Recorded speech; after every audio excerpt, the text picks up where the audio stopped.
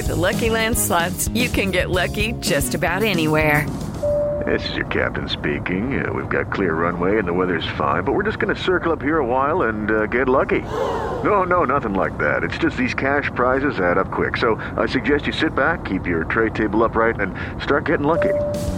Play for free at LuckyLandSlots.com. Are you feeling lucky? No purchase necessary. Void where prohibited by law. 18+ terms and conditions apply. See website for details.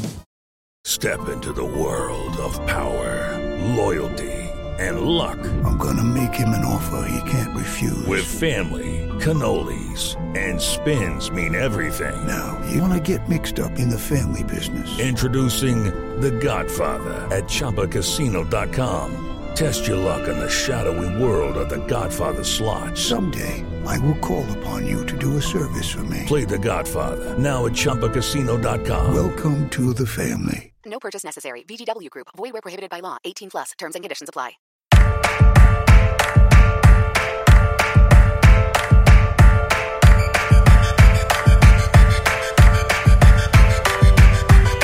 I'm in this world and they made me a monster. Welcome back to 32 Fans in 32 Days. I'm Alex Chester. And with me as always, Wheels Wienerkram. Wheels, how's it rolling? Wait, so the podcast is called 32 Fans, but you said 32 Fans in 32 Days, but technically that's, again, what we're doing, right? We're doing 32 Fans in 32 Days. In August, over 32 days, we release podcasts with 32 fans. Mm-hmm. And so this is the 32 Fans in 32 Days session of the 32 Fans podcast, which is year-round. But so 11 months a year minus a day were 32 Fans. But the other 32 days of the year were called 32 Fans in 32 Days as our podcast name? Yep. Okay. Sure. Why don't we just call ourselves something totally different the other 11 months? Well, we discussed this like in the last winter, right? Like the hot take happy hour or something we wanted. Yeah. We couldn't come up with anything. It's not we couldn't come up. I don't think you should switch your name 3 times for one podcast. Yeah. You're like starting over. We're all the legions of our listeners would have to. Yeah. Now we're just 12 days away from the NFL season, and so we have the NFC West today, and then after that we have 2 more divisions to go. It'll be the South. Both Souths are still to come. Yeah, the South will rise again. Yeah, but today it's the NFC West with 2 of the best teams in the NFL and 2 of the worst teams in the NFL. Yeah, I mean the Rams have some potential. They're not the worst. They're like the most mediocre. I mean, they have the coach with the biggest extension for some insane reason. I always judge the Hard Knocks team by what I see on Hard Knocks, but I've been like, I was pretty lukewarm, I think, on the Texans based on Bill O'Brien. I wasn't super impressed with him. I wasn't super hot, I think, who was 2 years ago? The Dolphins. It was petrified by Rex a few years ago. Depends on, but usually they scare me away because the coach is never some like genius. But the Cardinals on All or Nothing, I was in on the Cardinals. Yeah, everybody likes Bruce Arians. So we'll get to talk to Kyrie091 about that today. But I have so many questions for our Rams guest. I want to ask him, he's in L.A. Like, who is he a fan of the last 20 years? Sure. And what does he think about Jeff Fisher? There's so many things to talk to him about. Yeah. Yeah, the performance of his team is really low on the list of things to talk to him about. All right, can we talk about our first ever 32 Fans pool that we're going to run? Yeah. So do you want to first mention your other pools? Yeah, okay. So Chester and I run it, but Chester is usually of great assistance. We run a pool called it's 4-in-1 pool. It's one pool with 4 different elements. The Survivor pool, where you pick a different team every week to win, and if they win, you go on, but you can't pick the same team twice. And the exact opposite of that, an Anti-Survivor pool, where you pick a team to lose every week. And then we have something called Fantasy Survivor, where you pick like a quarterback, a running back, and receiver, and a defense every week. It has to be a different one. Quarterback has 200 yards and a touchdown, or 2 touchdowns. The receiver, whatever. If it sounds interesting, I'll email you the rules. The defense has to allow under 27 points that week. So it's Survivor, but with a little fantasy spin. And then the fourth pool is what's generally known as a pick 6 pool. You pick 6 games against the spread. If you win all 6, you get the pot. But the pool's gotten bigger, so I moved it to a pick 7 pool this year because it was too easy to win. So you have to go 7-0 against the spread. Pick any 7 games. Anyway, so that pool has become a little bit popular. And anyone who wants is welcome. Tweet or email me, and we'll set you up. But we want to do a smaller 32 fan specific pool that we could talk about on the podcast or whatever. So I think what we're going to do is we're going to have a pick'em pool but with a little bit of a twist that your picks go against the different listener or I guess host every week. And I think if we get at least 10 people, we'll run it. You could have an infinite number, more than 10, as long as it's an even number. But I think we'll shoot for at least 10. I think we should get it. Yeah, by the time you're hearing this, go to tinyurl.com/32fanspool. tinyurl.com/32fanspool. It'll be straightforward. Just you pick who's going to win and lose every game every week. That's it. Yes. And your picks go against somebody else. Yeah. And you could be mad that you had the third best week, but you went up against the guy who had the best week, and some dummy went 6-10, but he went up against somebody who went 5-11. Yeah, we'll do that. So any pool needs, we could have you covered. Fantasy football, probably got spots there. Yeah, and these pools are important because these pools are really the genesis of this podcast and of our relationship, because I'm actually searching through Google Archives to find out the first time we interacted. Yeah, I think we checked this once. It's only You started being my pool, and you're like, hey, there's like too low tech. I want to help you out with putting some stuff in the Excel, and then you took over the Excel sheet. So the first mention of you was in 2009. Shmaria forwarded me your top 10 Jets losses of all time. Okay, for the defunct website, the Vortex. And I angrily responded to those terrible to that terrible list that you had at the time. That's in 2009. Mm-hmm. And then in 2011, so Akiva, we do the 4-1 pool for football. There's also a 4-1 pool for March Madness in the spring. Yeah, that's more popular, yeah. Yeah, so I joined your 4-1 pool, or maybe it was your players pool, actually, in March of 2011. Yeah, the players pool. That's where we pick a team of players in the NCAA tournament. That's like that's like the only pool we have that has like a waiting list. I joined that pool of yours in 2011, and that's how we got to know each other, exclusively through various gamblings. And since then, any sporting event that can be gambled on, like we had a Winter Olympics pool in the 2014 Winter Olympics. Yeah, that was a big hit. We had the World Cup pool, of course, in the summer of 2014. That made Deadspin. That made Deadspin. That's correct. We had, of course, the Olympics pool that just ended, which also made Deadspin. Yeah, different reasons. We got paid to make Deadspin on that one, though. We got paid? I haven't gotten my check. Neither have I, so we're even. Yeah. So it's really all these pools, and we never really, before we started doing this podcast, we had only met once for a total of 10 seconds, which is you were mass ordering. No, not me. You're making it seem like I have any effort to do anything with it. My friend. Someone was like mass ordering from those like Chinese websites that make jerseys at like super cheap prices. Again, we have no ethics or principles on this podcast. And so I ordered a Kirby Puckett throwback. I have a Mets Ike Davis that immediately got ruined. Not just because he got traded. It's literally like a grape juice stain on it or something. But for some reason, I don't even know why, but for some reason you, who I didn't even know, had my Kirby Puckett jersey, and you were in a fantasy football draft at Steen's house apartment in Riverdale, New York, in the Bronx, the Boogie Down Bronx. And you had my Kirby Puckett jersey, and so I walked into. How do you know the Boogie Down Bronx? How am I familiar? Like I lived in the Bronx, but I don't understand. But who calls it that? Everybody calls it that. Oh, okay. I thought it was like a joke. Forget it. Oh, I don't know. Okay. Where have you heard it from? Forget it. It's not interesting. Did somebody tell you that they invented it? No. Oh, this isn't like Richard Lewis trying to claim that he invented the blank from hell. No. It's not like anybody who tries to claim they invent anything. A great one. Our mutual acquaintance Danny Groner used to like to claim that his grandfather invented the tune to the first paragraph of the traditional Jewish grace after meals. Mm-hmm. Have you ever heard that one before? Have you ever heard him claim that? Can you sing the tune? Really? No, he didn't. But the reason he makes that claim is because he says... How do you know he didn't? Because he's admitted to it. He just invented. Oh, okay. It's a good ridiculous claim to make because nobody knows who invented that, but everybody in the Jewish world knows that tune. Okay. I mean, not if you're singing it to them. I've never heard the tune you're singing, but I know what you're talking about. Yeah. All right. So should we turn to what are we talking about again? The NFC West. NFC West. The Los Angeles Rams. Yeah, so once again, if you want to join our 32 Fans Pick'em Pool, it'll be tinyurl.com/32fanspool, tinyurl.com/32fanspool. Anything else? Oh, should we ask people to give us reviews? We haven't asked that for a while. Yeah, please. I feel like we get very few reviews on iTunes compared to how much feedback we get. So it really doesn't take any time. Give us 5 stars. Give us 1 star. Instead of tweeting at us, go give us an iTunes review because that helps... I don't even know what it does, but every podcast asks for it. I think if like everyone on Earth gave us 5 stars, we would be on like the iTunes page or something. Something to shoot for. Our Washington fan who missed last week's episode, of course, for personal reasons, he was emailing me separately, and he asked me how much I make on this podcast and what exactly my long-term goals about this podcast are.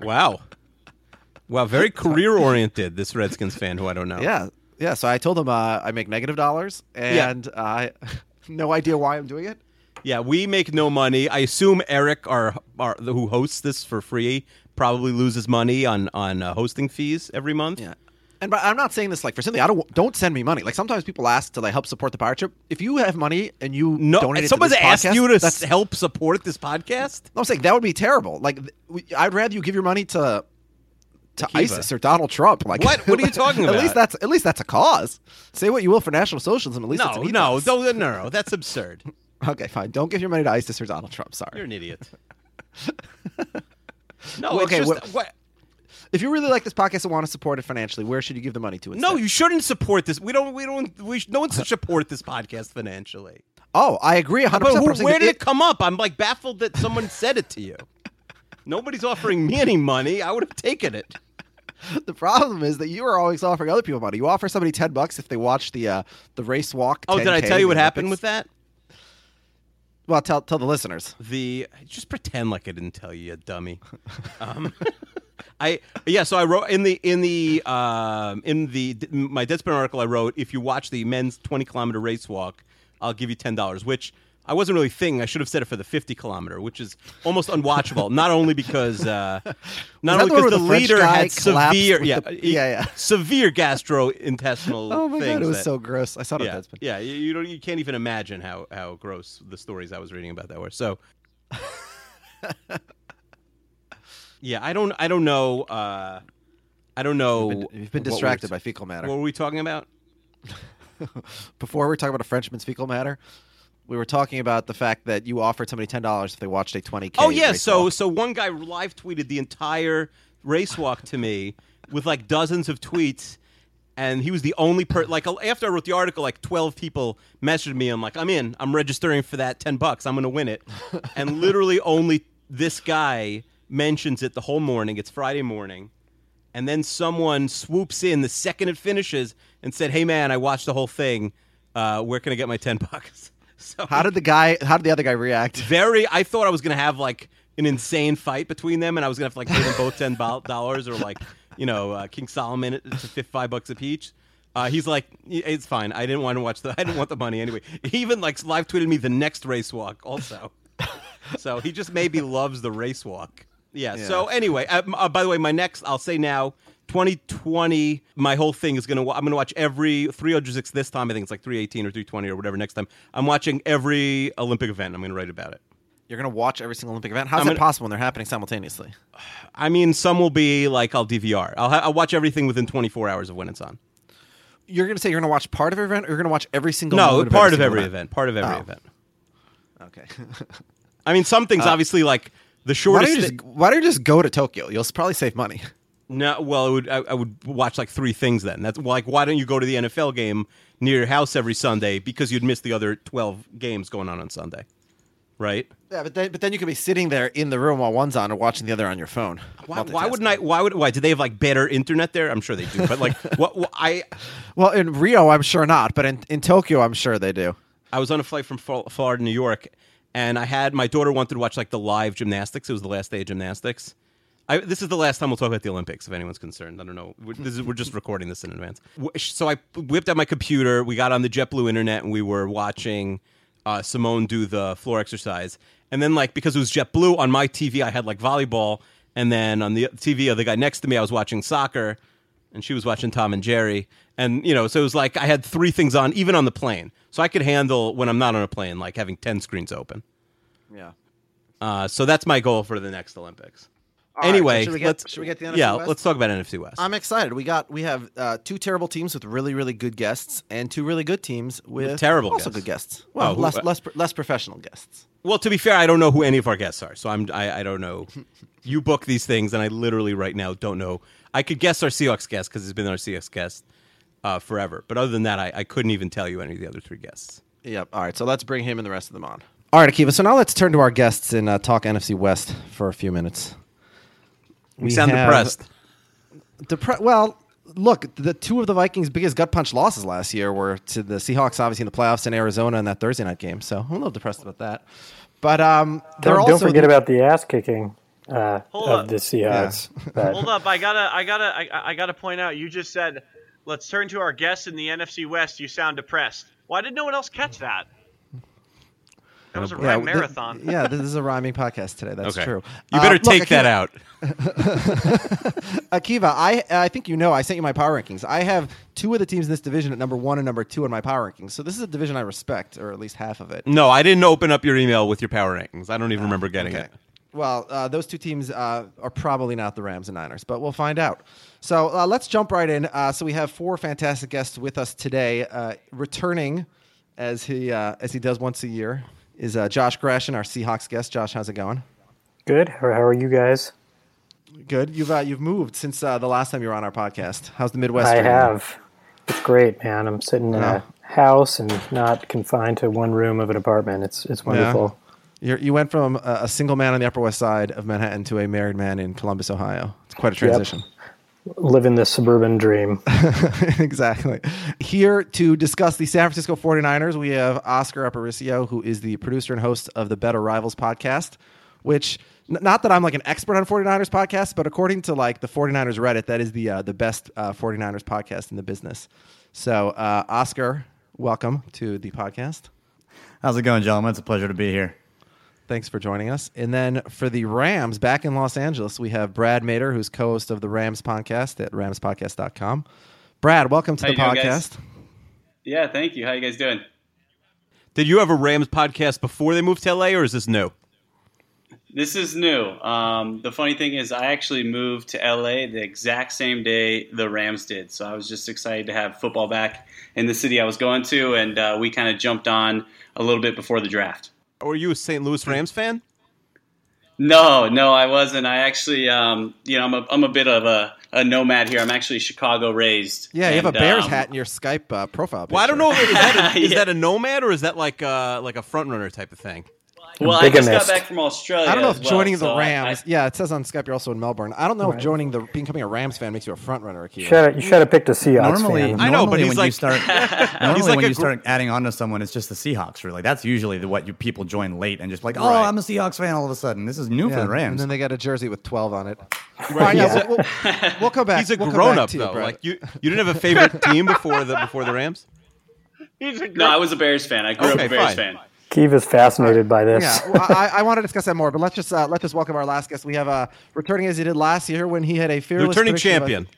He predicted they go like 13-3, and I scoffed, especially off the air. I really scoffed. Yeah, but he turned out to be right, and so was Akiva, because Akiva picked the Cardinals to go to the Super Bowl from the NFC. So that's right. Kyrie, welcome back to the podcast. Hey guys, thanks for having me back. Looking forward to a ton of fun. Let's get it done, son. Yeah, Kyrie also has his weekly Cardinals podcast, Kyrie's Cards Cast on YouTube. All right, so we'll get started. Actually, we'll start at the bottom of the division. Oscar, that's you, obviously. Yep, that's me. Yeah, your 49ers, after a meteoric rise with a couple of years of Harbaugh, have shot right back to the bottom again in dramatic fashion, and there just seem to be holes all over the place. But let's start right at the quarterback position. I can't understand what this team was doing last year when they gave the job to Gabbert over Kaepernick. Maybe Kaepernick was injured. Pro Football Focus, in the 10 years that Pro Football Focus has been giving quarterback grades, Blaine Gabbert has the lowest grade they've ever given. So I guess my first question for you, Oscar, is how the hell is that guy competing with Colin Kaepernick, who 2 years ago had a slight edge over Russell Wilson as the best quarterback in the league, younger than Aaron Rodgers? Yeah, it really is a case study in how not to handle a quarterback. I think really it's a couple of things. One, it's that Colin Kaepernick does a couple of things not so very well that you need to quarterback well in this league. And that's specifically, one, just not having very, very good pocket presence. He gets a little skittish in the pocket and he tries to turn around a bit too much. And two, I think he does have a bit of trust issues with his receivers and doesn't like to throw them open. He would rather see them open before he throws it.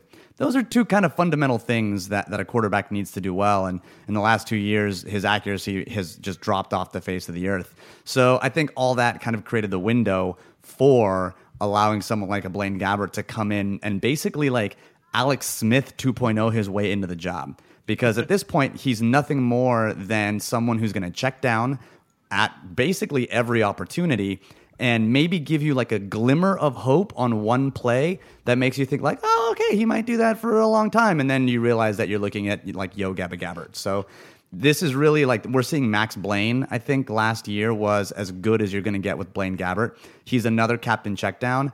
And I think every 49ers fan is hoping that Colin Kaepernick comes up and does what we know he can do. But until then, this is unfortunately Gabbert's team to lose. Oh my God. Well, look, on the other hand, though, under Chip Kelly, Nick Foles, Mark Sanchez, and Sam Bradford all look better than they did under anyone else. I absolutely agree. And the thing with Chip Kelly that most people don't really, well, he said it before himself, is that really what he looks for is repetitive accuracy, which I think is kind of like a little redundant, right? It's like if you're accurate all of the time, hopefully, not just like some of the time. If he likes consistency, he's going to love Blaine Gabbert. Yeah, consistently terrible, right? Yeah. And that's what you're going to get. But this is the thing with Blaine Gabbert is he's going to throw, like you look at the preseason game that just happened against the Denver Broncos. So you've got the 49ers who love to run under Chip Kelly. They love to run the snag concept. It's a 3-receiver concept where the flat guy is your third read. He's the guy that you get to after 2 hitches. You basically read that like top to bottom. And on this route concept, Blaine Gabbert hit the last step of his drop and immediately throws at the check down guy. It's like he didn't even try to throw it deep. He's not even thinking throw it deep. He's just like, oh, hit my back step, gotta go check down. Like that's who he is. And sure, that gets you, a completion. It looks good on the stat sheet, but it's not necessarily what you want your quarterback to do if you're trying to, get first downs.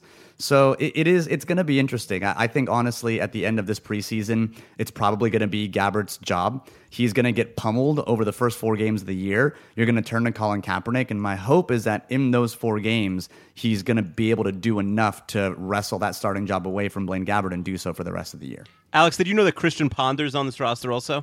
Yeah, because Vikings Twitter had a field day when they just signed him last week.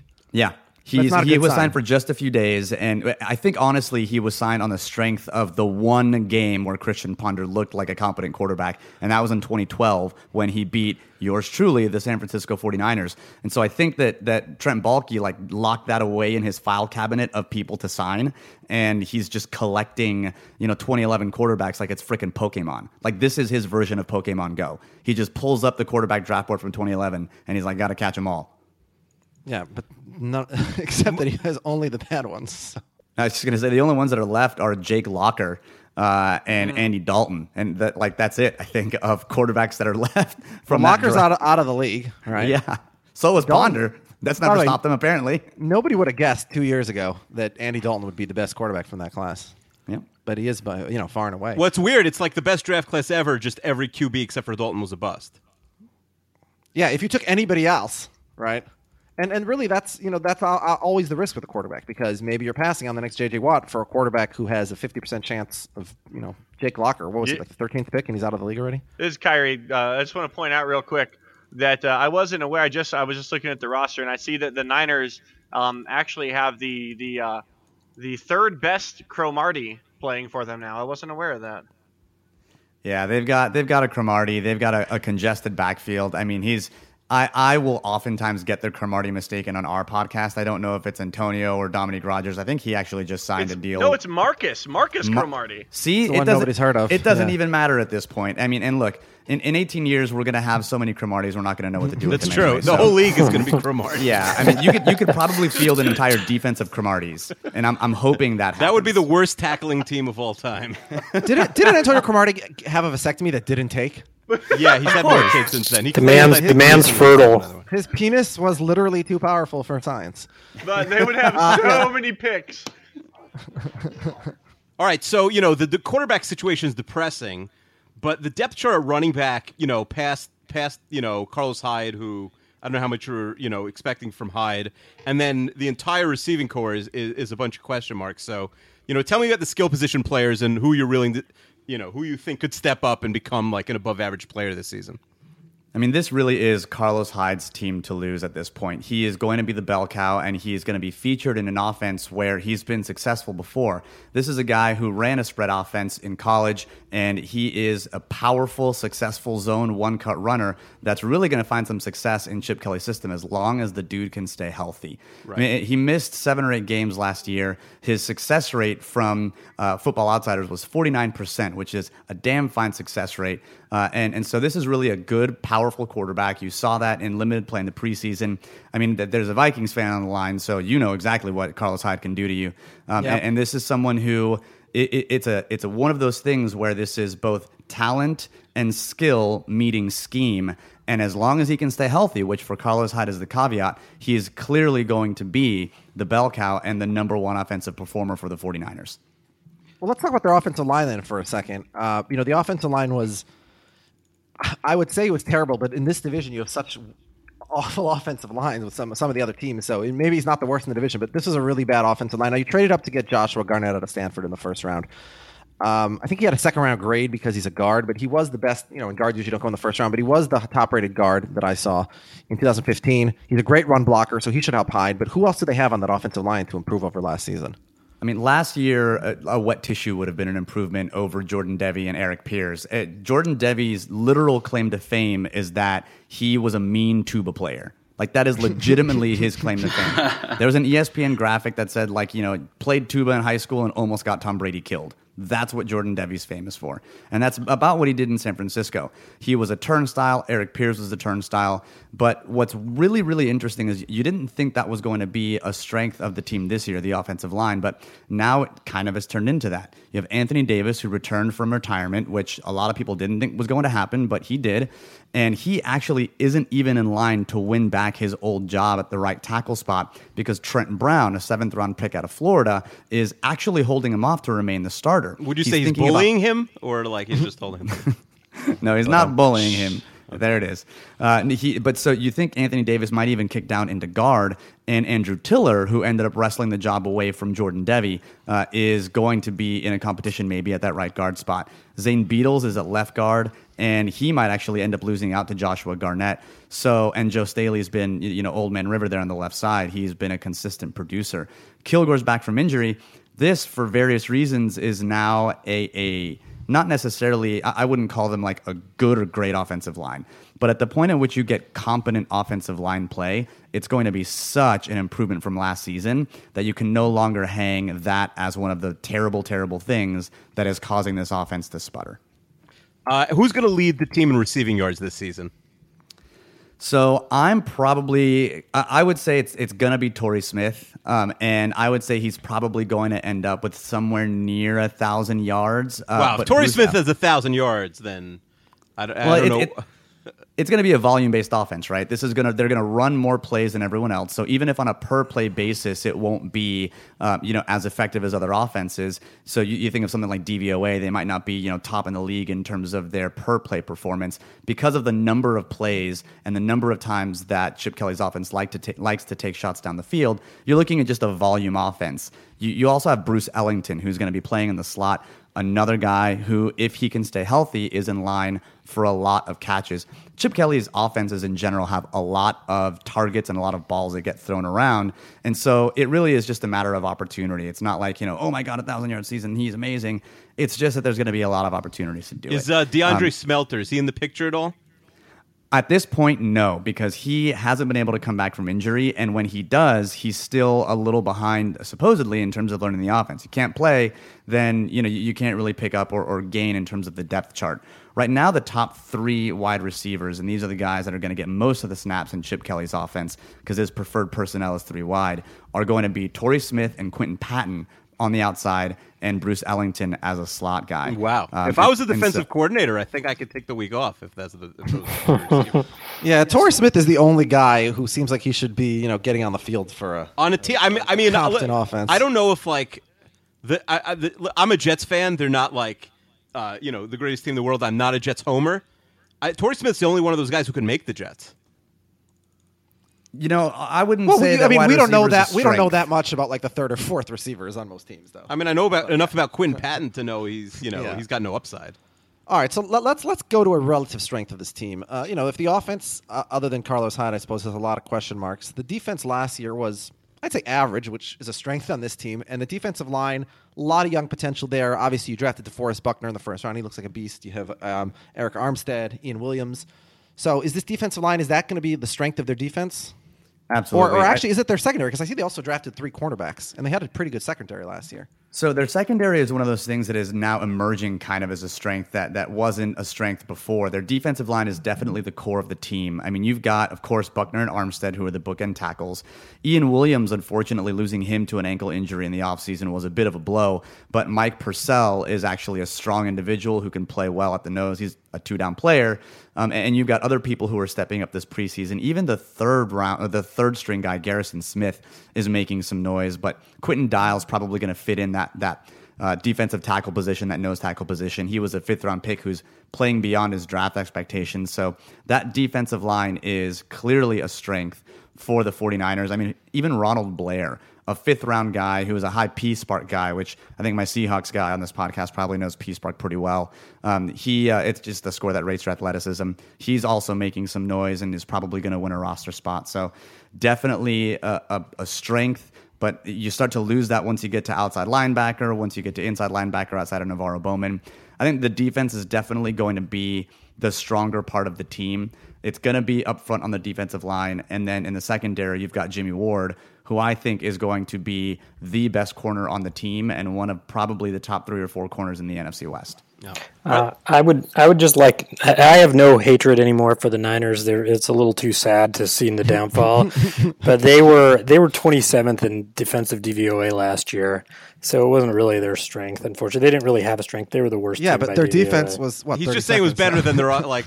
Well, it was 27 versus 28. I happen to have researched it. Well, today. you look at what's interesting about their splits is you look at their split home and away. Away, they were abysmal. Away, I think they were somewhere near like 28th or 29th in terms of DVOA. But if you look at their home split, they were actually up in the upper half of the league. I think they were like 15 or 14. So early in the year, you had that game against the Packers when the Packers were going out to their 6-0 start, where I think you only lost like 17-3 or something, right? Yeah, I think the Packers offense at that time was a little overrated. Like I didn't think it was that much of a defensive performance. But even then, you look at their DVOA performance week by week, and it was the games at home where they performed really, really well. And when it was away, it just kind of tanked. You think of the game against Pittsburgh where they got blown out. Then Arizona in week 3, they got blown out. But their defensive DVOA against Minnesota was really, really good. And then, so it's kind of this home and away split that you saw where when they were at home, their defense actually performed pretty well and they were able to stay in games.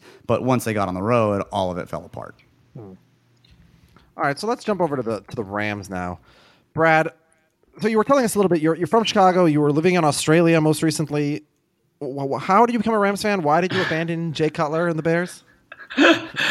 Well, Jay Cutler, that's it. You got it right there, man. It's tough to be a Bears fan behind Jay Cutler and seeing up and down. You can't quit your team because you don't like the quarterback. I haven't quit him. I was born and raised a Bears fan. You were born and raised where? Born and raised in Chicago, and I was a Bears fan. And I went traveling for about 3-4 years in Southeast Asia and Australia, and I lived out there. And when I moved back, Chicago was just too damn cold. So I've been kind of looking to get back to some warm weather.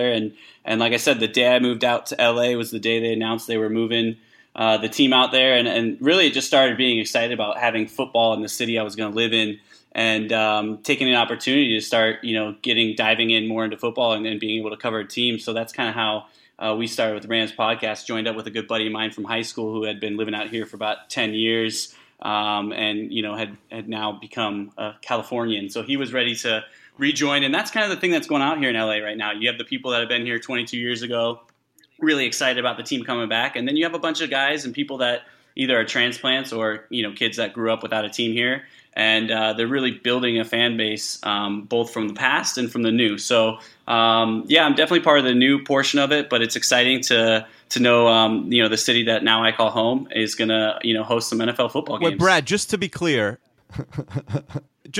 Brad. Yes, sir. If the Rams and Bears somehow play in the NFC Championship game this year, you will be rooting for whom? Yeah, that's a great question, and if I could put that ticket down on Vegas for that. You can't have two favorite teams in the same conference. I would definitely, I'd have to wear my Bears jersey. Okay, so you're a buddy's Bears fan gonna who lives in LA, so you have a Rams podcast, but you are a Bears fan, not a Rams fan. All right, Akiva, leave him alone. I'm getting upset. Yeah, you can keep going all you want. You can call me a bandwagon if you just want to get to it. But yeah, I'm a Rams fan right now, man. It's exciting in this city. There's a buzz. Definitely coming out here, and we just did hearing about the 49ers, but I'm pretty sure the vibe around here is we're the best team in California right now with the Chargers, Niners, and Rams. So you forgot the Raiders. The Raiders are probably saying that too. Well, hold on. Well, you're talking about the Rams the being the best team when they are coached by Jeff Fisher. He that's Mr. my question. 8-8. Yeah. Wait, before we even get to Jeff Fisher, I got one more thing. He wishes he could go 8-8, actually, but right now he's been going 7. No more of that 7-9 bullshit. We'll get to Hard Knocks. Also. By the way, Sorry. that's not so bad. The 7 teams that have guys getting caught with girls in their dorm room. By the way, that guy is no George Costanza. He had no lie on the fly there. He should have been like, "That's my sister." No, he did. Yeah, say, he thought if he played it cool. He thought if he played it cool. Who ratted on him? Oh, that's a great question. Do you know what? I feel like they were waiting for that because he had no chance of making the team. Not. He was the perfect person that to was make a Hard an example Knocks. of. That scene was invented for Hard Knocks. Yeah, Let me ask you a question. You said you feel a buzz in the air in LA.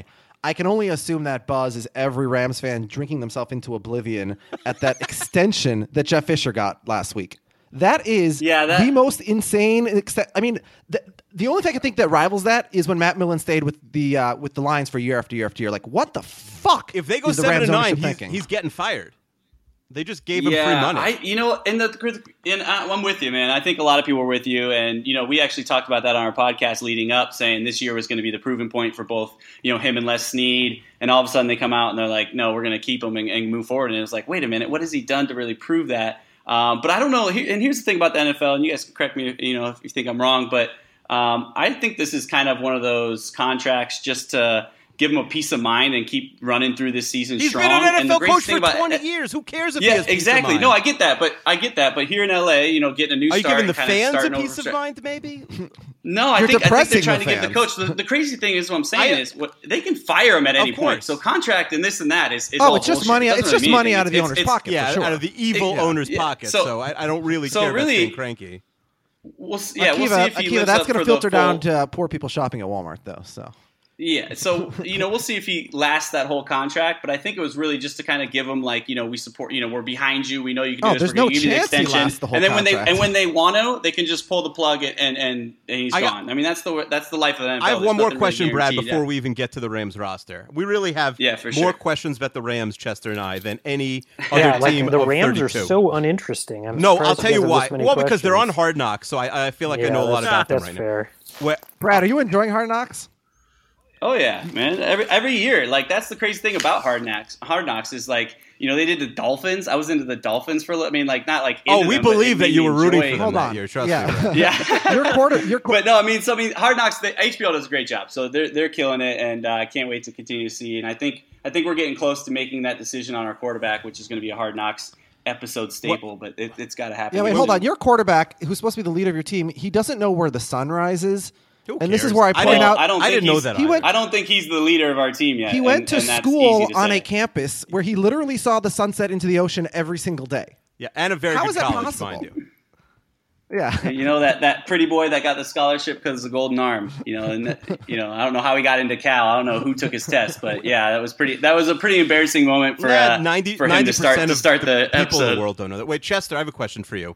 Why do people move to LA and immediately start rooting for the Lakers or Clippers and all the LA teams? In the history of the world, no non-New Yorker has ever moved to New York and become a Met fan or a Knicks fan or a Giants fan. It doesn't happen. Okay. So first of all, you're wrong. No, I'm right. No, you're wrong. LA is the city where people are transplants and continue to not root for their team. Like Bill Simmons talks about this all the time. The reason he loves LA is because most people are Boston fans, or New York fans, or Chicago fans. Other than Boston people who are who don't abandon their Boston teams. You're wrong. There's so many celebrities. Not from. Okay, hold on. You're talking about celebrities. Where have you lived in America other than New York? Long Island. Okay. All right.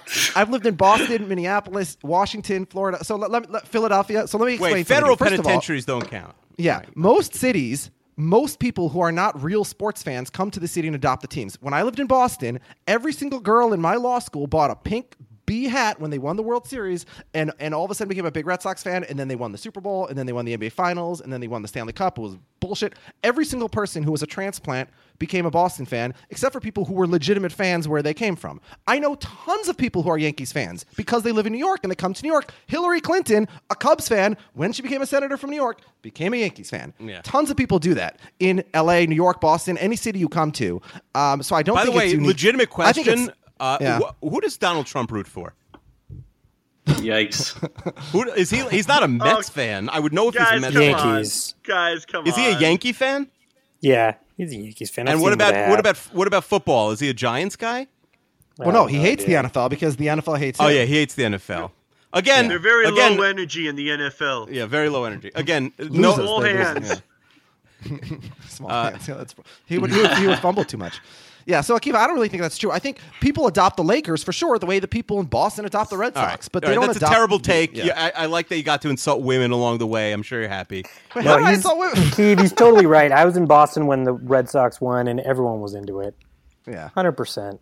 And people, I have friends who became. We know Yankees people who live in fans while Seattle they who were become Seahawks fans. You know, our Bears fan, by the way. Talk about another bigamist Bears fan. These Bears fans have no loyalty. Yeah. All right. Let me ask some questions about the actual Brad team. some questions about the team. Brad, I was looking at the roster today while we were watching Hard Knocks, and I have it's not a hot take. It's a statistical take. I think depending on how the cuts go, the Rams team has a chance to be the youngest team in NFL history this year. They don't have a single player with 10 years experience. They have as many players over the age of 30 as the Niners have in their 40s. One. That's just the kicker for the Niners. They have 4 players above the age of 28 on their whole team. That, for reference, the Jets have 10 starters opening day who are 30 or above, plus the kicker and long snapper. So that's half the team essentially who is going to be playing. Yeah, so I guess with that said, they shouldn't get tired at the end of the year. They should be ready to go. Young Buck guys running through the whole season. The funny thing is, when you mentioned those numbers, I went back and checked, and the Jets were the oldest team last year also, and they kept the exact same teams. They're going to be even older this year. But 2 of the oldest teams in the league were Denver and Carolina, who certainly did not fade as the year went on. They went to the Super Bowl. So being young is certainly not indicative of anything, including the fact they've played shorter college seasons. Right. I don't think there's any data that supports what you said, although I hear what you're saying. But the point is this team is insanely I was trying to create a angle there. It wasn't. No, it's a fair point. But the point is this team is. So with that said, another thing to add to your little stats there is I actually saw a stat said the other day that no Ram on the current roster was actually even born yet the last time LA played in the Coliseum with the Rams. So they actually finished and moved down south and finished their there, but no one was actually alive last time the Rams played in the Coliseum, which is pretty interesting to me. But yes, they are a very young team, starting right at the top with their number 1 draft pick and leading from the beginning. And I don't think he's going to start. Obviously, he's looked pretty ugly so far this preseason, but. Yeah, they're a young team, and they're going to make some mistakes. Jeff Fisher mentioned it in Hard Knocks, with the guys having the girls in the room and, crashing bikes and, that 7 and 9 bullshit. And that's something that, is up to Jeff Fisher and that coaching staff to kind of lock those guys in and keep them focused and get them back to, winning football and acting like, pros. And that's things like Kenny Britt, who's actually a veteran on this team in the wide receiving core, has got to step up and show all these young guys that we've just – added to the team, how to be a professional, how to, go through the process and not, get in trouble or take reps off or things like that. So there's a lot. It's going to take some internal leadership both on offense and defense to kind of lock these guys in because, like you said, they are young, so they're going to make mistakes. They're going to kind of have the wandering eye, and they need to, have someone keep them on focus and keep them on track. Kenny Britt, who accidentally posted a sex tape on Instagram once, got into a car chase with the police. Was arrested, I believe, one other time. He's your team leader. That's good. On the wide receiver core, just the wide receiver guys. He's got a lot of guys behind him, and you're right. It is a challenge. You're right. I'm not saying he's a first class citizen, but on that team, he's got to be able. And this is the point. Kenny Britt's one of those guys where it's like, what are you, Kenny Britt? Are you going to be in this league in 2 years, or are you going to just be a waste of a 6 foot whatever he is, 6'5", 6'6" body that is just like, what are you doing? So these are a lot of step up moments for these guys. Transition time over here. Actually, we thought Jeff Fisher and Les Snead were going to be under the microscope at the end of this year, but I think a lot of the players are going to be. So, it's either do you want to be in the NFL and on living out in LA and have all these opportunities, or are you going to blow it and, be kicked out around the league, and next thing you know, in 3 years, you're not in the league. How many yards does Gurley end up with this season? Oh, man, that guy's a beast. I think he's definitely going over 1,500. I'd love to see him get in between that, 1,500, approaching 2,000. I know that's I'm a sure stretch you'd sign maybe up on for the that. 2,000 side, but yeah. Well, he's on my fantasy team too. Well, so, Kiva, isn't the real question here how many games did Todd Gurley play in 2017? Because Jeff Fisher has shown previously he's willing to run backs into the ground. He loves doing it. He basically killed Eddie George. So I think you're right. Todd Gurley could carry the ball 400 times this year, and his Rams career might be over before Fisher's.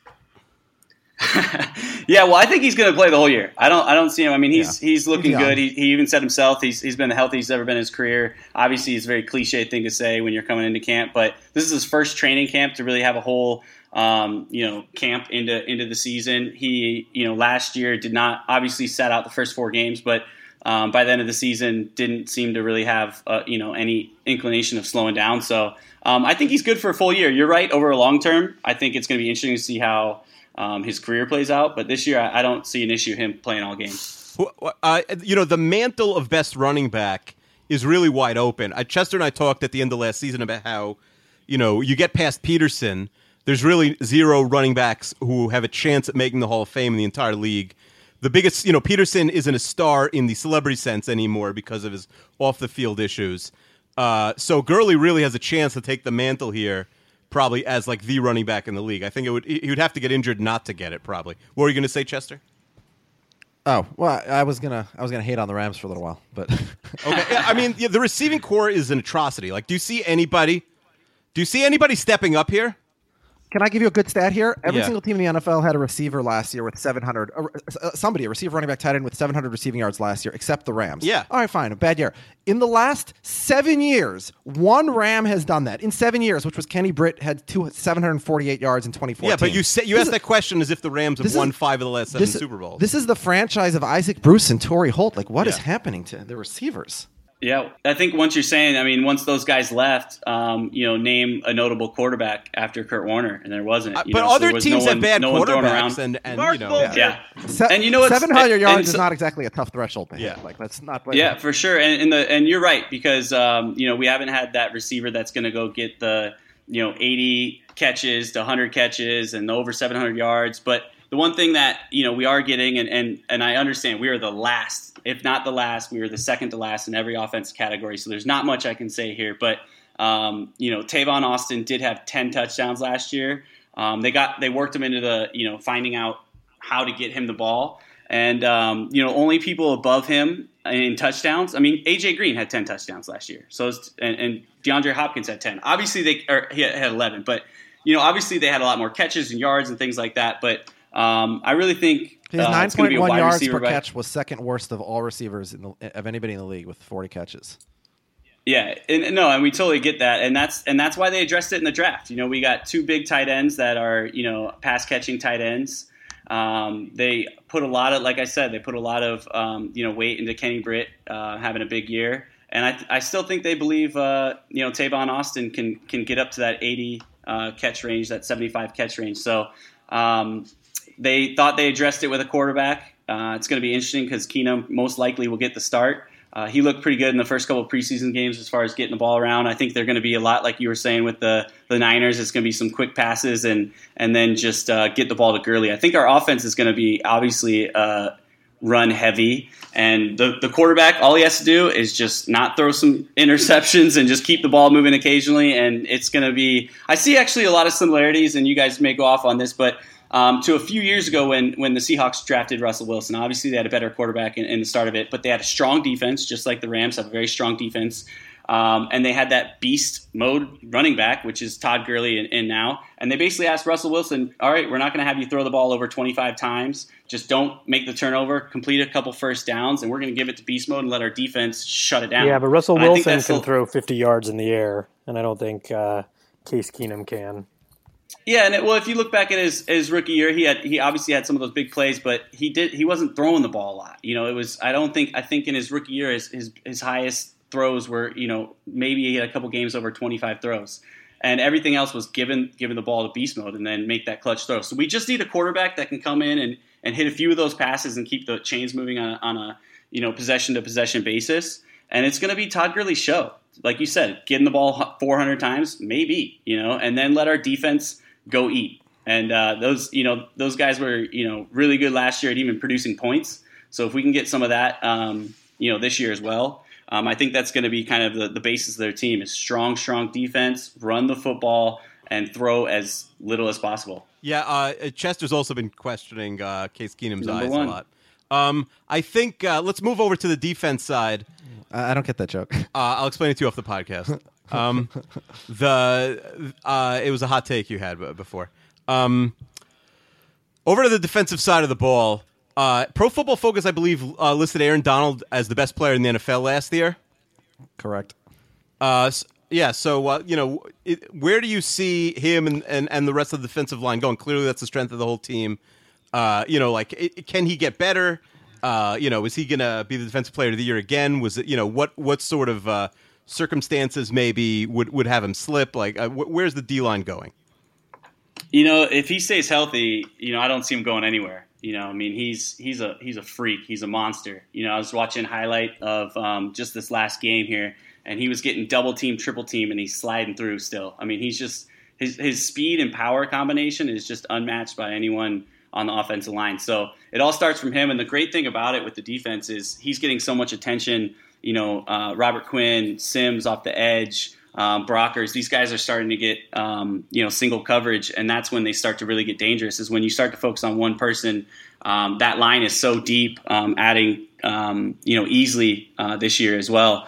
That front line is just so stacked. And then with Akeem Harris, which is great because he's so versatile. He can play linebacker, he can come up on the line, he can rush, he can drop him back into pass coverage. And I think that's really one of the strengths of the defense is all those guys can play multiple positions and they can fly around. So they can give the quarterbacks a lot of looks and trying to figure out what the hell they're actually doing. And at the same time, you got to still stop that beast right in front that's coming down, downfield fast. So like I said before, our defense is really the strength of what we're doing, and that's going to really determine how our season is. All right, so look, your front seven is elite, obviously. The secondary, though, two of your best three players left in free agency. Rodney McLeod went to the Eagles, Janoris Jenkins went to the Giants. So the secondary looks like it's got some big holes at the moment. Well, Tremaine Johnson, he led the league in interceptions last year. He's obviously back with a franchise tag. A lot of pressure on him to be that elite number one cornerback and really earn that long-term contract. And listening to him talk, I think he's excited about that challenge. So it'll be good to see him kind of get that lockdown position. The second cornerback position is kind of up for grabs right now. Cody Sensabaugh, LaMarcus Joyner, EJ Gaines even is actually now back and healthy, and they're moving him around. So although there's, we lost some people, I think the depth was there, even with TJ McDonald kind of coming back. He had some issues as far as off the field, but he's now back with the team and making some plays. So you're right. That is going to be the portion of our defense that could get taken advantage of. But with those front seven moving so fast, I'm really hoping that they're going to kind of make it easier for those guys in the secondary. But Tremaine Johnson's a top end cornerback, so he's just got to lead that lat side and have a couple other people fill in. And I think they should be fine. All right, Akiva, I said at the top that this is a division with the two top teams in the NFL, according to me, and we've just spent half an hour talking about two teams who I think will be lucky to win 8 games. All right, so why don't we bring in the Seahawks? You want to bring in your former roommate, Josh Grashin? Yeah, let's talk to Josh. Josh, you can't actually like Russell Wilson personally, can you? Oh, no, personally, he's just the worst. He's like made in a lab to pitch Barbasol or something. But he is so fun to watch. And I'm sure, as you'll recall, in that horrendous Vikings playoff game, that play that went over his head, that just no one else in the league could do that at all. Yeah. The only play in the entire game in which they gained more than 6 yards. Yeah, I remember that play. Yeah, I'm sure. That game was just a shit show on both sides. But like the one play that, listen, I know they didn't deserve to win, but like the one play that that won it for them was that play that literally no one else in the league can make. And I read somewhere that they actually practice those broken plays like all the time, like botched snaps. And I mean, he has to because their offensive line is so bad, so he's used to running around. But like, those kinds of plays are what make him so special and so unique. And the team is finally his completely after a couple of years where there was a little bit of a power struggle at the top. So there's not really much to say about Russ. Like, losing Marshawn Lynch. Is the team going to take a massive step back in the running game? Do you see it as like a real committee? Is there someone who you Wait, think... hold on. Akiva, they didn't have him last year, and they were number 1 in DVOA on offense. So what do you mean a massive step back? On a per-game basis, Rawls was actually outperforming Gurley. In the 6 or 7 games that he started before he got hurt, he had more yards per game. He had more explosive plays. He just lacked the same, opportunity. But that team's just designed to run the ball. They don't pass protect at all, but they can run block, and so I don't expect a big drop off. And I think that they're going to pass a little bit more and take more shots down the field. That it's possible that they could score a little bit more. It'll be a little interesting to see what happens at the end of games in fourth quarters where they're winning, where they just want to run it down people's throat. Like that's where Marshawn just really took it to a different level. So it'll be interesting to see, but I don't expect much of a drop-off given how they performed last year. Josh, this team obviously is stacked across the board. Again, they're number 1 in my power rankings. They have one huge hole. Last year, they had the worst offensive line in the game. And can I just read you a quick little blurb from Football Outsiders? This is a hot take. By all means. Here's what it says on their offensive line. The bad news for Seattle's offensive line is that it may have gotten worse this offseason with the free agent departures of Russell Okung and J.R. Sweezy. The latter was Seattle's only starter to rank higher than 25th at his position last year. Gary Gilliam was the worst right tackle in the NFL, so it's hard to see how it'll work out well to move him to left tackle. Jamarcus Webb was an ineffective guard in Oakland, and now he's the favorite to start at right tackle. Justin Britt, a second-round pick in 2014, struggled as a right tackle as a rookie, and then struggled as a left guard last year. Britt was the guy, by the way, who was swallowed alive in that play in the playoffs, right, by Carolina. Yeah. Britt's terrible. It's shocking that he was ranked, that he was the highest. Listen, they clearly have an organizational philosophy to not go after fixing their offensive line. They didn't sign anyone. They did draft a guard in the first round, which it was always strange when everyone said that they could have got him later. Listen, I don't know that it could be much worse than last year. I think that they really like they had a guard who was a rookie last year who's going to start this year, Glowinski, and they're pretty high on him. So really the strength of their line is like in the middle. Their tackles, I think, are going to be an absolute disaster. And I think that they're going to have to compensate in their own way. But I don't know. It's kind of perplexing to see them ignore it year after year the way they do. All right, let's switch to their defense. Obviously, not a lot of holes in the defense. Their front seven is probably one of the best 2 or 3 front sevens in the game. Their secondary, the same, along with probably like the Vikings and the Cardinals. So the only thing about this defense is they've lost some of their depth in the last year or two. Mm-hmm. They're 1 or 2 years older. Are you concerned at all, or you have no concerns about the defense? For the first couple of years after they really emerged, I was always a little nervous that like maybe Richard Sherman was a flash in the pan or something like that. But as long as their core is healthy, I still think they're going to be a top 3 unit every year. I mean, and the core is Thomas, Sherman, and really, well, I mean, you've also got Cliff Averill and Michael Bennett and Bobby Wagner. I mean, like, I'm just listing teams that would start on literally just about any team. The only, ironically, the only team that really some of these guys wouldn't start on is the Rams, who have a habit of beating the Seahawks every year. 3 out of the last 4. It's insane. I don't get it because the Seahawks are obviously way better. And every year, Michael Bennett, of course, had some great quote about they seem to be able to beat us, they just can't beat anyone else or something like that.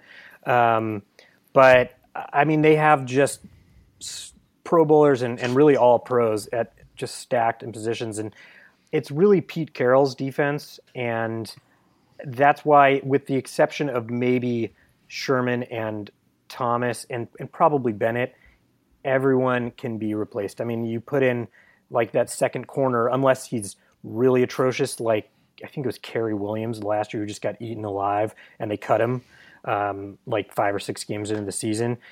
It's Pete Carroll's team, and people are replaceable. They're kind of like, the defense is like running backs for other teams. Like they plug and play, with the exception of those really core guys. I think Earl Thomas is really like the fulcrum on which everything kind of turns in that defense. All right, so now let's go to the Arizona Cardinals. Kyrie, to me, the Cardinals are sort of the Cincinnati Bengals of the NFC, and I mean that as a compliment because, let's start in the regular season. Last year, Arizona was outside Carolina, obviously went 15-1, but people didn't really believe in them. Arizona and Cincinnati were the 2 best teams in their respective conferences, and really the question was the health of their quarterback. Obviously, you guys were 11-2 the year before when Palmer went down, and we saw what happened to Cincy in the playoffs without Dalton. But the reason I'm making this comparison is because Pro Football Focus had Carson Palmer as the best quarterback in the regular season last year. Pro Football Focus had Carson Palmer as the worst quarterback in the playoffs last year. Worse than whatever the hell happened to Houston in that first wildcard game. So that's why it's sort of Andy Dalton-esque. And Palmer, he's at the head of this just stacked offense with weapons all over the place, but he's getting older. He's still, the only playoff game he's ever won in his career was that crazy game against the Packers because of Larry Fitzgerald's miracles. Yeah.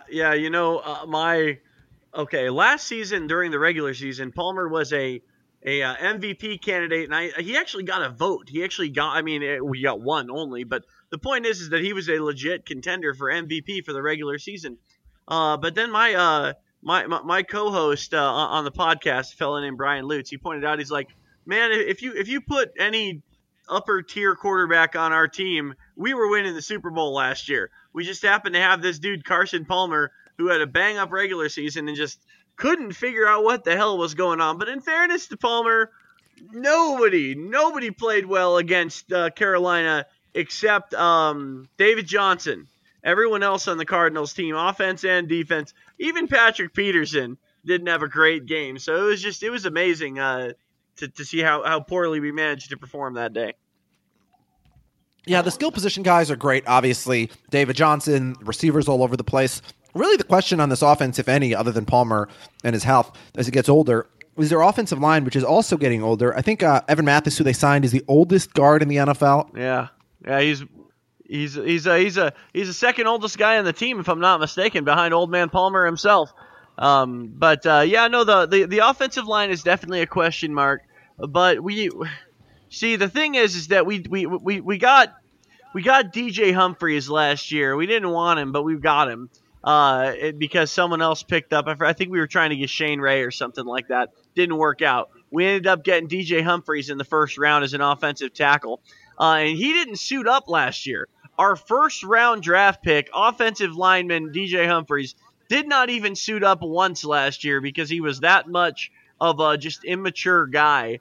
But they're all, you expect them to talk about the strides they've made, and everyone's saying that DJ is a different guy this season. And, I think Mathis is an upgrade. The O-line, we have Veldier on the left. That's solid. That's good. Mikey Potty at the guard. That's also good. Mathis, that's good. Humphries, they say he's getting better. The biggest question mark is that center position, man. A.Q. Shipley is like a Tyrannosaurus Rex. You ever seen this dude's arms? He looks like a T-Rex, man. He's got short little stubby, big dude, short little stubby arms. It's going to be hard for him to rake in defensive linemen and linebackers and whatnot with arms that barely stretch out all that far. So we had A.Q. Shipley last year, and at the last minute, they went and signed our old center, Lyle Sendline, because Shipley wasn't cutting it. So now I guess, I don't know if maybe Shipley stepped his game up or what, but I don't know, man. I definitely agree. The offensive line it's going to be the linchpin because Palmer is not in any shape to be getting hit all the time. If we're going to do well, it's going to be completely contingent on the protection. Yep. Okay, so let's skip over the defense now. Again, the secondary, other than Seattle and Minnesota, might be the best in the game. You have both Peterson and Tyrann Mathieu, who are both, Defensive Player of the Year candidates. To me, the linebackers are sort of where you have a hole. You're starting like Deion Buchanan at middle linebacker. He's 210 pounds, which would be small for a safety even. We actually drafted him as a strong safety, but he was so good at what he's like a, well, what do they call it? He's like he like slides between strong safety and inside linebacker. They got a weird way of doing things. You sons of bitches. Of course y'all going to cut out the goddamn Cardinals. Listen, okay.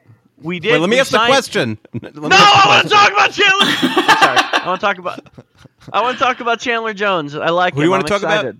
Chandler Jones. If I can't even hear, then Chandler motherfucking Jones. All right, I heard that. Let's see. Who's the least mean to the Cardinals? Niners guy, I guess, now? Niners guy. Tell him about the Cardinals since my mic sucks. Well, let's see the Cardinals. The Cardinals are an Aaron Donald away from being about as bad as the 49ers because he could kill Carson Palmer legitimately with one solid blow. I'm revoking. I'm glad that y'all have him. Revoking your authority to speak about the Cardinals. No, this is good. You're doing well. Niners guy's doing well. Keep going. I take that back. Kyrie, so we talked about Hard Knocks before with our Rams fan, and I want to know, I assume you've watched All or Nothing, and did you have any did you learn anything? You have any big takeaways from the All or Nothing, the Amazon series, which was much better than Hard Knocks? It was really amazing. Your owner likes his dog. That's a takeaway. Yeah, owner likes the dog. The most amazing thing I saw on there was the war room on draft day. Yeah. When they showed that we didn't want David Johnson. Yeah, amazing. We wanted Amir Abdullah. And you coaches and GMs never admit that shit. They always come out the next day and say, "Oh, we got exactly the guy we wanted. This is who we were hoping to pick up, and we did the best we could." Yeah, that was very rare to see on the show. Yeah, so let's jump over to best in the division. So this is a division. Let's start at the coach. There's 4 coaches, I think, in this division with a really strong personality. So, Kyrie, try and limit it to one word because you're cutting out a lot. But who do you think is the best coach in this division? Bruce. Gratian, do you agree, or are you going to pick your 9/11 truther? I mean, it's not like Bruce is a bad coach. He's obviously great, but I mean, Pete Carroll has had the Seahawks playing at they've been the number 1 DVOA team 4 years in a row. To keep that up for 4 years and to keep them hungry is pretty amazing. If Arians can do it for more than a couple more years, then he's certainly in the conversation. Yeah, you don't have to defend Carroll. That's a very Carroll's. Who do you think Carroll's voting genius. for? Who's Pete Carroll voting for? Oh, good question. Well, Katrina Pearson, Trump's official campaign spokeswoman, she's a 9/11 truther. Yeah, I could see Carroll. He's Jill Stein or he's Gary Johnson. He's not one of the main 2 parties. Yeah, I would. That's probably true. Yeah. Giant meteor. I don't think he votes. It's all part of the conspiracy. Oh, you're probably right. Brad, who's the best coach in the I'd say I think I'm gonna go with Bruce. He kind of actually has that kind of like the Joe Madden of the NFL, kind of that little quirky genius in him, and he's done a great job bringing that team up. So I'd say Bruce. And Oscar. How much has Arians' stock went up just because of All or Nothing? He's so good on that show. He is really good. How many hats can Oscar. one man have? Yeah, Joe Madden should get like a fedora. Oscar, what about you? Are you gonna? As much as I hate to say it, and I would love to vote for a dude in a Kangol hat, I think it's Pete Carroll. All right, so we got 2-2. Akiva, I'm going to vote for Arians just because, again, I can't pick a 9/11 truther as a guy who's supposed to be intelligent enough to be leading an army of men. Akiva, who are you going to vote for? Oh boy. I mean, I love Carroll and Arians, but yeah, I'm going to go with Carroll. Oh, so now we're still tied at 3-3. All right, so no answer. So there. Jeff Fisher is like the goddamn Skip Bayless of this show, man. Yeah. All right. Let them do it for more than 2 years, Chester, before you start voting for Arians. All right. Best quarterback in the division. It's Russell Wilson, right? We don't need to debate that. Wait. I certainly don't. Hands down. Wait. How many? Wait a second. Right. Wait. Hang on. How many MVP votes did Russell Wilson get last year? I mean, considering he had the greatest 4-game run in the history of the NFL for a quarterback. How many MVP votes? How many MVP votes did he get though? Was it the Cardinals beat writer? I wasn't counting. I wasn't counting. Was it the Cardinals beat writer or Peter King who gave him that MVP vote? How many? Well, this debate is beneath. That's beneath the debate of quarterbacks. Okay, fine. So Kyrie's voting for Carson Palmer. That's fine. All right. Love, am I still choppy? Because I got something to say. Okay. Y'all was talking about Todd Gurley is the only potential Hall of Famer. Dude, David Johnson had 13 touchdowns last year. All right, rookie next. season. Next. We're talking about quarterbacks touchdowns. here. Wait, 13 Oscar, did you have a different take? Do you not I think did. it's Wilson? I don't think it's Russell Wilson. I do think Russell Wilson is very, very good. I don't think this is a knock necessarily on Russell Wilson, but I think when you're talking about quarterbacking and not necessarily what he brings to his team or how he fits in a system, well, actually, that's not even true. But I'm actually going to go ahead and say Carson Palmer right now, today, best quarterback in the division. Oh my God! Granted, injury a whole different story, but best quarterback in the division right now, I think, is Carson Palmer. Drew Stanton. Okay. All right. Okay. So, well, here. I thought that would be a pretty clean sweep, but the offense debate is a better debate, I think, because again, when you think of Arizona versus Seattle, to me, it's similar to Cincinnati versus Pittsburgh, in that Pittsburgh and Seattle both have the bad offensive lines. Obviously, Seattle's is worse. Seattle's is the worst in the game. And Arizona, again, like Cincinnati, they don't just have talent up and down at all the skill positions, but they also have a better offensive line. So, who do you think, Gratian, is the best offense in the division? It's probably the Cardinals. I think the Seahawks are the most efficient offense in the league because of the way they run the ball, and I think that they can control the game better than any team in the division, certainly, and maybe in the league. But as far as you need one score. You know what? Actually, the more I'm talking myself into the Seahawks because Russell Wilson, he always gets, let's leave out the Super Bowl for 1 second. That wasn't, but he gets the ball down there. I think the Seahawks are the team you'd want when you're, down 5 and you're driving down. That's, you want Wilson in the Seahawks. All right, Kyrie, we know what you're going to say. So, Brad, who do you think is the best offense? Yeah, I'm going to say just for consistency, I think it's going to be the Cardinals this year. I'm not really sure if Rawls is going to be able to take that full load, and if it's not going to be him, if there's going to be running back by committee, if they're going to be able to replicate what they did last year.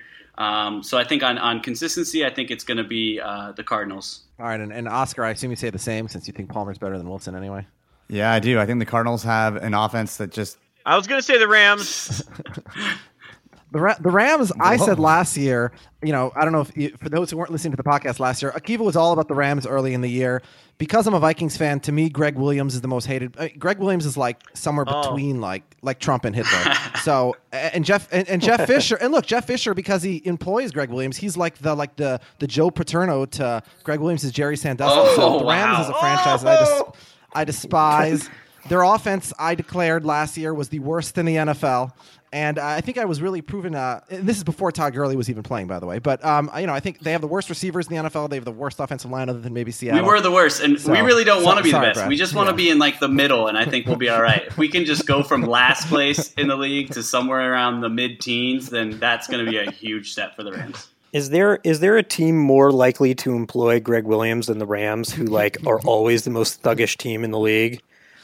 I don't know. The Bengals are, Yeah, well, that one guy on the Bengals, but it was more than one guy. There's a history who of cheap shots under Jeff Fisher. Yeah, Jeff Fisher's a terrible person. By the way, I've been looking it up for the last few minutes. Ron Borges, the Boston writer, was the only guy to vote for Carson Palmer. Carson Palmer for MVP. Oddly, Brady got one vote, but it did not come from Boston guy. It came from Fred Godelli, who's, I guess, my old boss. Did Wilson get any? No, it was 48-1-1. All right. Right, so what about defense? We'll start with you, Brad. Who has the best defense in this division? A lot of strong defenses. I'm sticking with the LA Rams with that one. I mean, I think their front seven is just going to create a field day for the rest of the defense in the secondary. So I'm curious to see if the Seahawks are going to be able to keep strength and continue to be the level that they have been. And I think it's the year of the Ram for the defense side. What about you, Oscar? So I actually think that while the Rams have more talented players just kind of scattered across their defense, you're still going to be hampered by Jeff Fisher and his magnificent mustache. It's just a permanent cap on how good they can be. So I still think it's the Seattle Seahawks. I think they know their system. They have the players to run it. And they've had some losses in free agency, but I think at the end of it all, they're going to have the best defense over the Rams. And Kyrie, what about you? If there was a category wherein I wouldn't pick the Cardinals, it might be the best defense. I might pick the Seahawks. Cardinals. Arizona Cardinals. Josh, Josh, we got a 1-1-1 tie. Are you going to pick San Francisco, or are you going to break the tie? I'll probably break the tie. I mean, it's almost funny to hear that other people would say not the Seahawks, and given that they've been the best for 4 years running in the division. The Rams do probably have more overall talent, but I think Oscar said it pretty well. Like, they're never going to, they just aren't as well coached. So, yeah, I have to go with the Seahawks. All right, Akiva, I just want to point out that that Kyrie thinks the best coach, quarterback, offense, defense in the division all belong to him, and Josh thinks they all belong to him. So I think we know who's going to be picking who's wins and losses when we get to the predictions part of the podcast. Okay, nice. That should be interesting. All right, you want to do the roster game? Yeah, we'll play a quick roster game. I'ma whip it rasta in the rasta them. I'ma whip it rasta in the rasta them. I'ma whip it rasta in the rasta them. I'ma whip it rasta in the rasta them. I'ma whip it rasta in the rasta them. No cheating. So let's start with Brad. Ask him a guy on the Bears. Do you want a Cardinals guy or you want a Bears guy?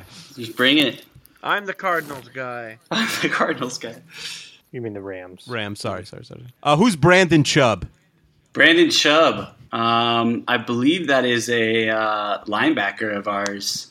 But besides a fancy last name, I got nothing more besides that. He's probably just a depth player that's going to do some special teams for us. And I don't got much on Brandon Chubb. All right, that's fine. That's fine. Okay, let's go to the Niners. Are you going to choose Prince Charles Awora? No. Because that's going to be an all-name team guy That's right a there. name? Yep, Prince Charles Awora. That's an awesome name. Tell me about Tony Girardetti. That's another good name. Oh, Tony Girardetti. So he's a defensive end / tackle out of Texas A&M, and as a Longhorn myself, you got to say hook 'em at this point because Texas. I don't care if they're not in the same division; they're still better than A&M. But he's a guy who is kind of on the roster bubble, edge of the roster. You thought he was going to get cut last year, managed to stick around, has some positional versatility, can play outside linebacker, can kind of kick in, depth guy, probably going to get cut. But he could also make the roster, but he's going to be on the edge. So, going to be another all-name guy. But yeah, that's Tony Girardetti. That was good. Damn. Josh, that was impressive. Josh, let's see if you could match him. Talk to me about Quayshawn Neely. I have no idea who that is. All right, he's a. I have no idea. A linebacker out of Georgia Tech. How do you not know about Quayshawn? Yeah. Is he even on is he still in camp? Yeah, I mean, he's on the team's website still as on the roster. So. Oh, all right. Maybe it's sorry. possible they just haven't gotten around to deleting him yet, but. Yeah. I have no idea. He's not going to be on it. I can promise you he won't be on the team. I want to ask Kyrie about Matthias Farley, who doesn't have a number. He's listed as 33D on the roster. So they're not only are they not committing to him a number, he's not even B or C at the number 33. I don't know who that is. Like I've never heard his name before. You just told it to me. So okay, Kyrie, who's Givens Price? Oh, that's loud. Sounds like a noise that's meant to mask the typing of. I think the correct answer is a failed contestant on The Price is Right. I got it. With a name like Givens Price, said he'd have to be. I have no idea who Givens Price. I'm assuming he's. You on guys the also have roster. a guy who has the same first name and last name. I don't know how to pronounce it. Isaiah, something like that. But same first name, same last name. Wait. Okay. I want to know what he does. What's he do here?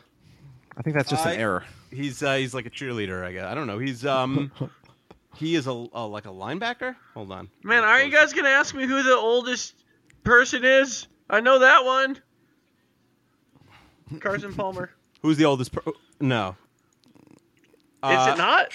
No, it is. I'm not going to ask you. He's a defensive tackle from West Texas A&M, not regular Texas A&M, West Texas A&M.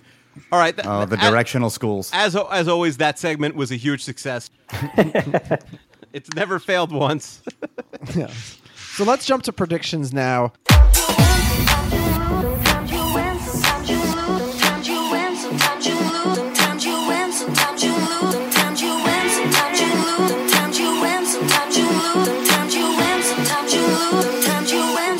We we are having people pick their rivals schedule, and we're definitely going to have our Rams and our 49ers fans pick each other, just because I want to see Kyrie and Gresham pick each other as well. So we're going to start with the Rams schedule, I guess. And Oscar, you're going to tell us how the Rams are going to do this year, all right? Oh, this one's super easy. I don't even have to think about this one. It's Jeff Fisher. It's Jeff Fisher. You've got two options, 8-8 or 7-9.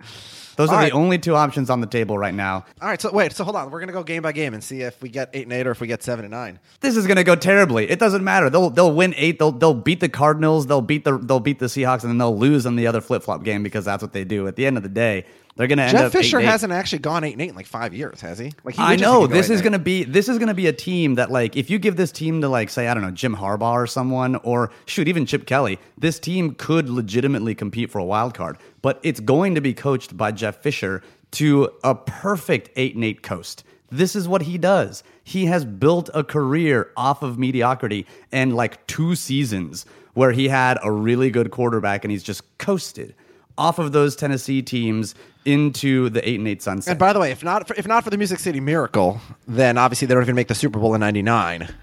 And then Jeff Fisher probably is right now, a defensive coordinator for some Pac-12 team or something. That's exactly right. That's what he's done.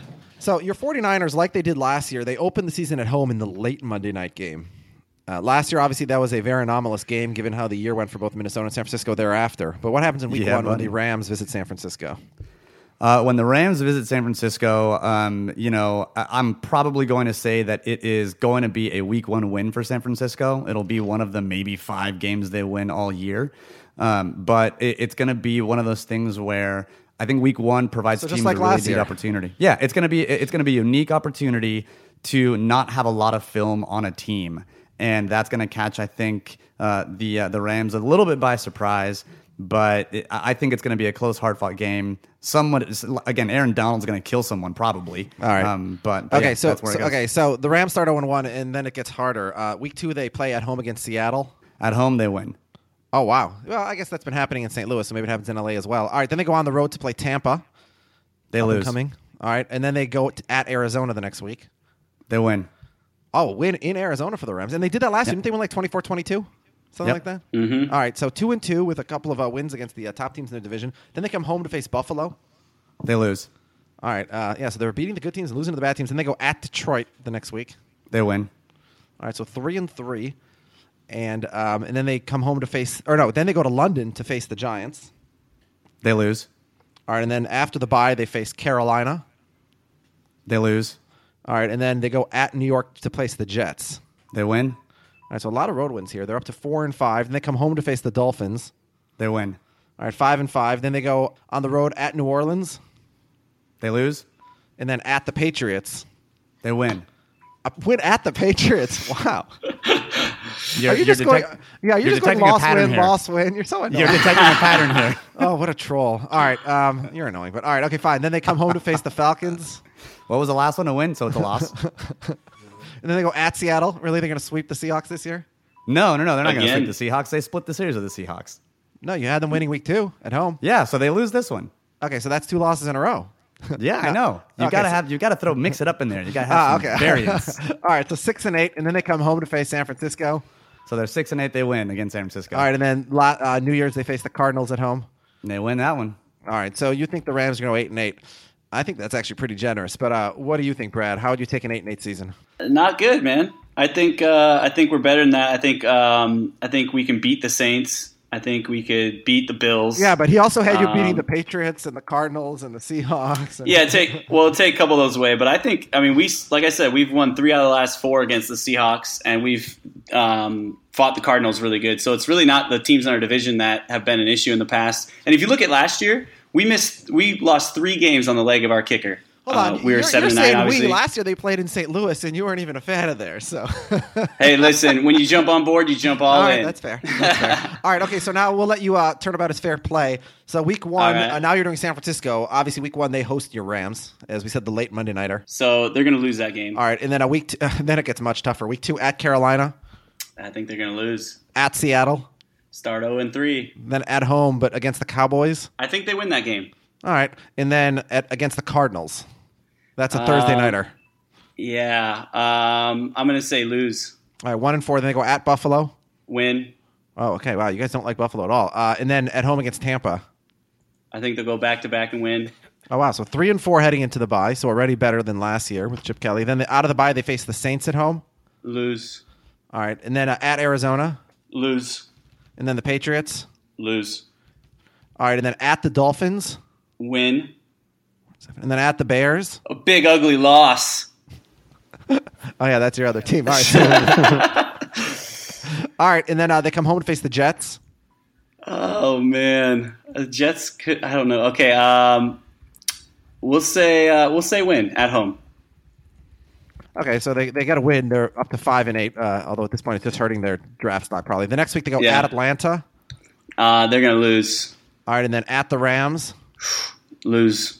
And then they finish the season at home against the Seahawks. Let's just mix it up. Let's have them be a little spoiler, and they're gonna kick the Seahawks out of a wild card position, and the Rams are gonna sneak into the wild card. Loss. Seahawks miss the playoffs. Oh wow! So 6-10 for the 49ers. Oscar, what do you think about 6-10 this year? I think it's not too Chip far Kelly's off. first season.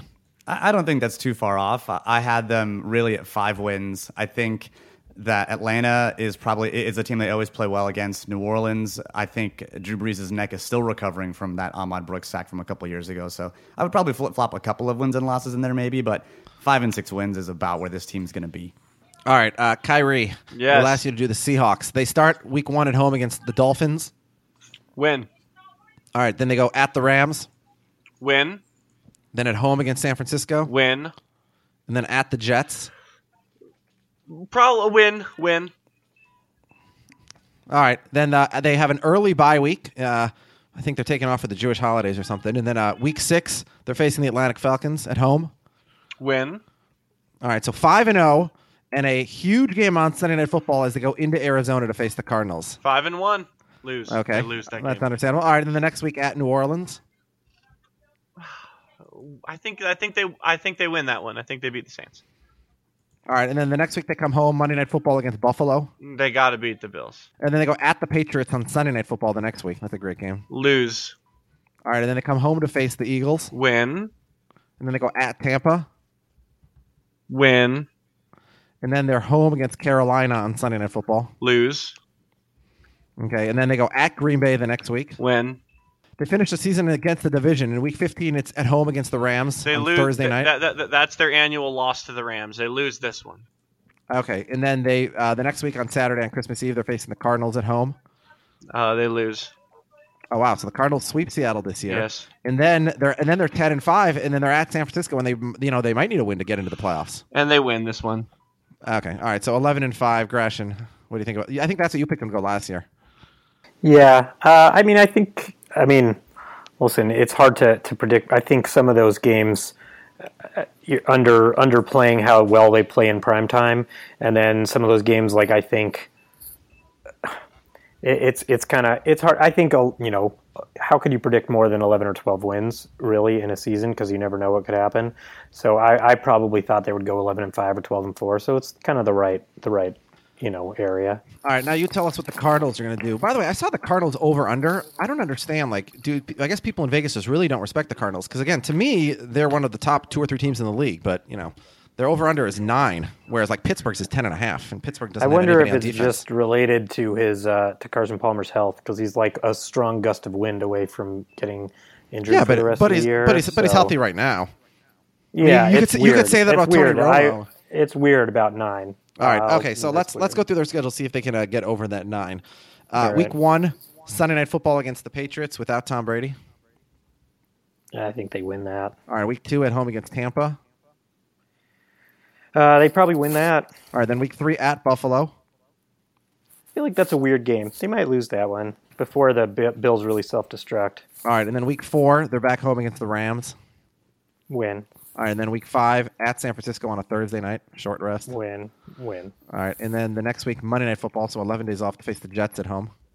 Win, I guess, at home. They're pretty good at home. I'll give them the win. And then the next week, third primetime game in a row, that's against your Seahawks, Sunday Night Football. Where is it? It's in Arizona.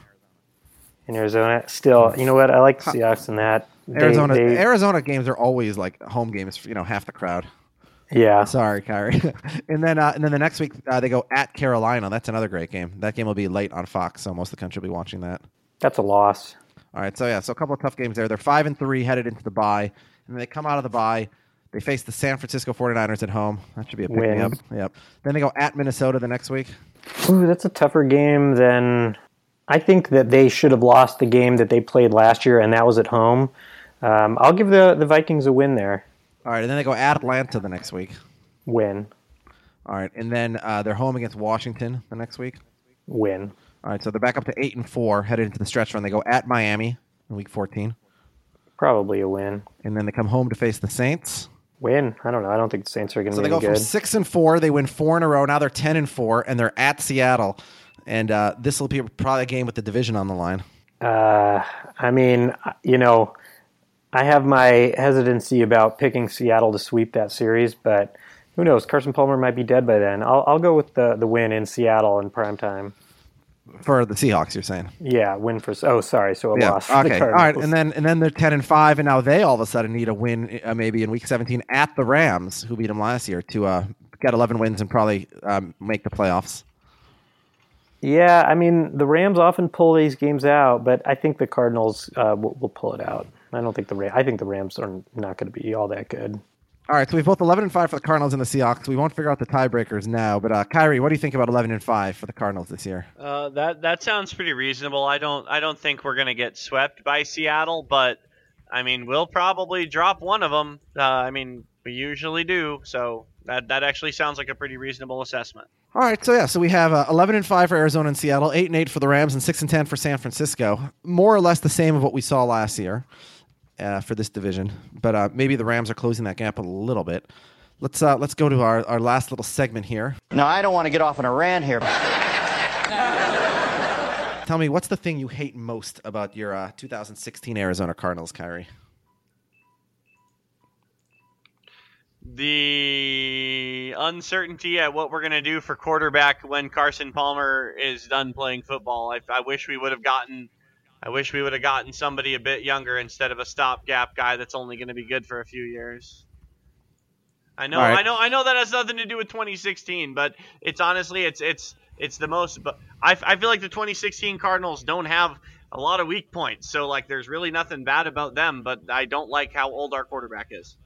Okay, Josh, what about you? What do you hate most about Seattle? I think it's their stubborn unwillingness to address the offensive line. And it just seems like they would be so far ahead the best team in the league if they had a league average offensive line, that to ignore it seems like they're always, have to try a little bit harder to do what they do on offense. And I just can't wrap my head around it. I don't really understand it. All right, and Brad, what about you? What do you hate most about this Rams team?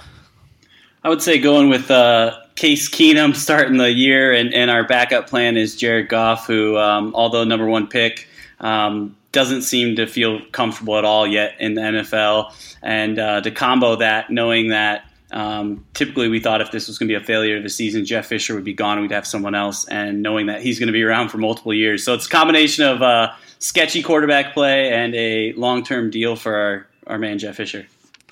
All right, and Oscar, as you shed a tear, you see Jim Harbaugh turning another moribund, once great institution into a champion again in Michigan. And you guys are starting over yet again with Chip Kelly. What do you hate most about the 2016 Niners? I hate the fact that I have to look at a quarterback that is Blaine Gabbert leading the team, at least in the opening weeks. I hate that I have an owner who can't get out of his own way. I hate that this franchise can't seem to get their heads out of their own damn asses and put together a competent football team. But the offense is going to be real fun. Yeah, well, look, when we did our Hall of Fame podcast in January or whatever it was, I went on a rant. Eddie DeBartolo Jr. was a criminal. DeBartolo's involvement in the corruption case of Louisiana governor. He would bribe somebody for $1 million. He also he sexually assaulted a cocktail waitress. Fined from the NFL and was banned from controlling the team for a year. So, but he also, I think he was beloved by a lot of the players, and they did win some Super Bowls. So, and they rewarded him and stuck him in the Hall of Fame. So, being an incompetent owner doesn't hold you back from getting accolades for the 49ers. Hot take. Yeah, but it's a complete fallacy to say that because he's a terrible human being, which I can even grant you that he's an incompetent owner. Yeah. Those two things don't follow. Oh, okay. No, that's true. No, that's definitely true. Look, I'm the one who's stuck rooting for a team with Adrian Peterson as our workhorse, and all he does is whip the testicles of a 3-year-old child with a branch off a tree. So, who hasn't done that? Yeah. Look, we call that Thursday in my household. Right? Yeah, exactly. When in Rome. Go on. All right. Okay. So, guys, thank you so much for joining our podcast today. 32 fans in 32 days. Once again, Kyrie is on Twitter at Kyrie, K-A-R-I-091. And he has the weekly Kyrie's Cardcast on YouTube, where he has his YouTube channel is the same name. Josh can be found in Columbus, Ohio, relaxing in his home with his wife. Watching Seahawks games. I did see you. I think you posted on Facebook. You were like inviting people to come over, weren't you? Yeah, anyone who wants to come to Columbus. Yeah, so I'm just projecting that invitation to a slightly larger audience. Brad, the co-host of the Rams podcast, it's at ramspodcast.com or just search for LA Rams Podcast. Rams Podcast also on Instagram and Twitter. After this is over, everybody should all go to rams.com. Not the Rams, not LA Rams, just rams.com. Do it. It's great. Wait, are you going to tell us what it is? Or No. It's a secret. You have to go to Ram. It's not viruses or nothing bad. It's just rams.com, dude. I'm looking at it right now, and it's pretty fucking great. I will admit, I've ended up there a few times on just trying to quick search into the Rams. Oh, that's Kyrie, not Brad. All right. Is that something a website you need to go to with your anonymous? No, it's an appreciation website about the animal rams. It's a bunch of majestic pictures of rams doing ram shit. All right. And then, of course, Oscar is the producer and host of the Better Rivals podcast, which is Better Rivals on Twitter, or just search Better Rivals in your favorite podcast app. Thanks, guys, so much for joining us, and good luck to your teams this year. And we may speak to down the road as your teams progress through the 2016 season. Go Rams, guys. Bye, everyone. All right, guys. Have a good night. Bye-bye.